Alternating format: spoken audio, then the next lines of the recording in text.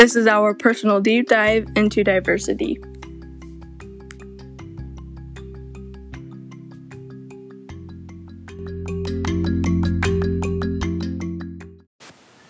I'm Lily. And I'm Alex, a female to male transgender. Welcome to our podcast. We're going to be talking about what it's like being a transgender in a relationship in a mostly conservative town.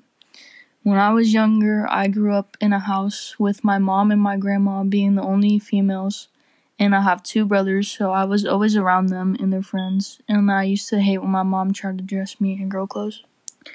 Yeah, I remember you've showed me pictures from when you were younger, and you pass as more of a male than female. Yeah, I always felt different, but I didn't know what it was, and then in 7th grade, I actually found out what being transgender meant, and that's when I kind of got the idea that I was trans. You never really came out to anyone, and I remember in 7th grade you cut your hair and people just kind of went with it. I never really came out to my family either. They just kind of knew, and it wasn't really surprising to them. When we first started dating, it was the summer going into 8th grade, and I didn't tell my family because I was scared of what they were going to say or think, but they eventually found out, and my mom had a talk with me, and she asked if I was gay. I said no because I see you as a guy, and I'm not interested in girls, and when we got into 8th grade, a lot of people were calling me a lesbian, which I thought was weird because you pass very well as a male. And it's weird to think that people see you as a female because you look nothing like one. Yeah, it's weird when people refer to me as she, because I don't really see myself that way. So I feel like they aren't really talking about me, and it makes me kind of uncomfortable. Like, my family's getting better with it. My dad calls me he, but my mom and brothers sometimes slip up.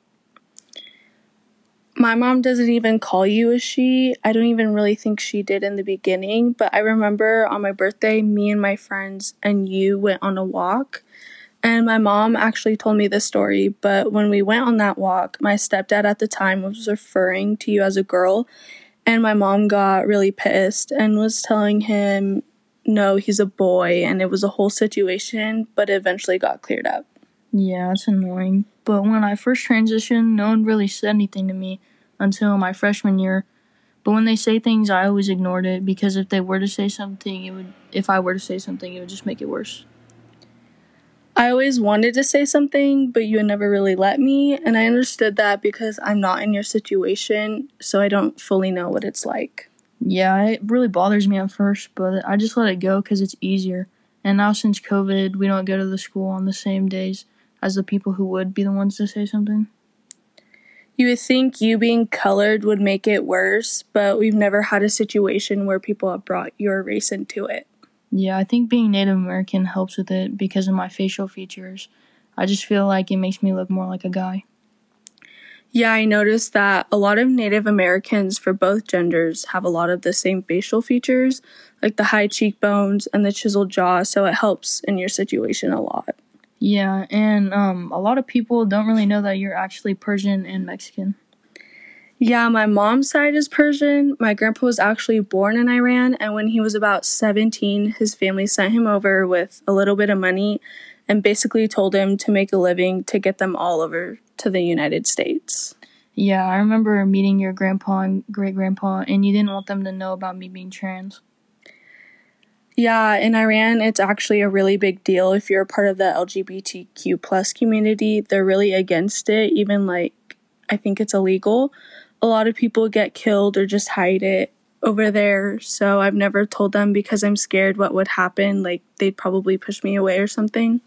I understand that, and honestly, it's not even that big of a deal because your family that's normally around is supportive. The closest family besides my mom is my grandma, and when my grandpa came over from Iran, they fell in love and got married. And after my mom was born, they actually split up but didn't get a divorce until a few years later. And when my mom was in high school, my grandma moved back, but my grandpa stayed in the Bay Area.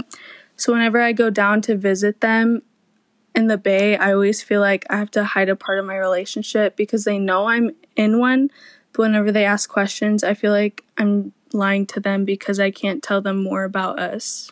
Yeah, I think it'd be better to tell them later anyways, after I start testosterone and get surgery.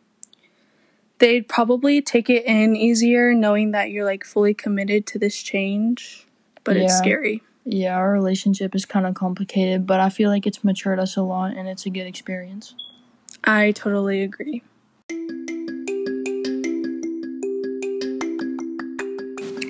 Well, that was our personal deep dive into our diversity. Thank you for hearing our story, and we hope you enjoyed.